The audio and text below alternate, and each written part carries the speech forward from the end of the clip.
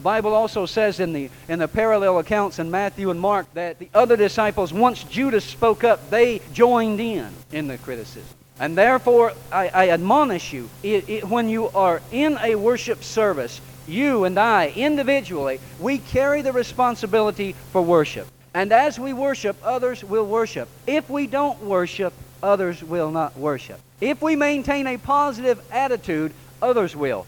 If we get critical, others will. And it is amazing to me how people tend to remember one criticism over 10 positive statements. I just don't understand that. But it is the truth. I can stand here tonight and I can quote you positive scriptures and preach a positive message, everything positive, and I can say one negative thing, and I guarantee you that all of you will remember that one negative thing. It just happens. It's basic to our human nature. We got to get away from that, and we've got to learn, as I said this morning, when something starts to come out of our mouth as a criticism, just put a hand over our mouth. Say, shut my mouth, Lord. Well, shut my mouth. Anyway, that's what we got to do, see? Just shut it up. Don't unleash it out there. Words have power. And when you turn them loose, you can't take them back. It's like that old story of the gossip who was telling lies around town, and she got convicted of it. And she went and told the person she'd been telling the lies about, and the gossip. And the person that she told it to and asked forgiveness said, I forgive you, but said, let me show you something. Took her down to the barn, took her up in the barn loft, gave her some hay and said, now throw this out there. She threw it out there. She said, now go down and pick up every straw. She said, there is no way I can do that. She said, that's the way your gossip is. You can never pick up. You can never take back. You can never undo. There are times when I have spoken things I knew I shouldn't have, and immediately I said, oh, God, I wish I had that back. But you can't take it back. Once it flew, it's gone, friend. It's out there, and it'll take you a long time to overcome it. So please, speak positively. Speak in faith. Speak in faith. Believe. Believe. That's what this church has been built on from the very beginning. That's what your life should be built on. When I first come here, all of you know how what a good shape our finances were in. We never talked about finances, amen? I never got in the pulpit and said, if we don't do something, this thing's going to fold. You never heard me say that, did you? I always preached and taught positively. And God honors that, folks. God does not honor critical. And Mary came in and she worshiped Jesus.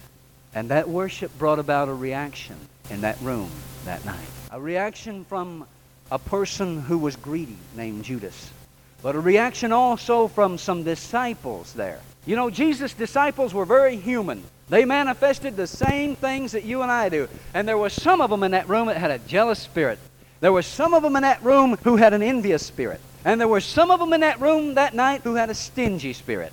And boy, when old Judas did that, that old jealousy, envy, and stinginess just went boom, right up in them. And friend, you can bring the best out in people or the worst by what you do. Say, people can be around you and feel good, and you can say, boy, it's a rotten day, ain't it? And I'll say, yeah, I guess it is. Some of you have told me about going to churches, and you said, I felt good when I went in there, but well, when I come out, I didn't feel so good, you know?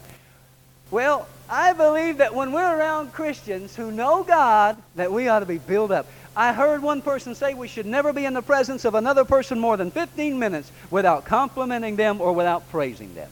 I believe that. And I believe I should not be in God's presence more than 5 minutes without complimenting Him and praising Him.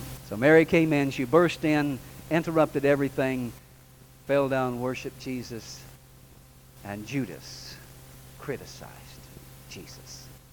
Judas criticized Jesus. You got to understand, Judas. You go back to Matthew chapter 10 and verse 4, you learn something about this man, Judas. He's named right there among the list of the faithful. He's called an apostle just like all the rest, but it seems that every time they named this guy's name, they said, he is the one that betrayed Jesus. I don't know why, but the apostles never forgot it, and every time they wrote, they always made mention of it. He's the one that betrayed Jesus. Do you know that he's the only disciple from the spiritual part of Israel? All of Jesus' disciples, all of the 11 of them came from the area of Galilee and Nazareth, up in that area. Judas is the only one that came from the spiritual place of Judah. And yet he's the one that betrayed Jesus. That tells us something about the spiritual state of Jerusalem and Judah at that time.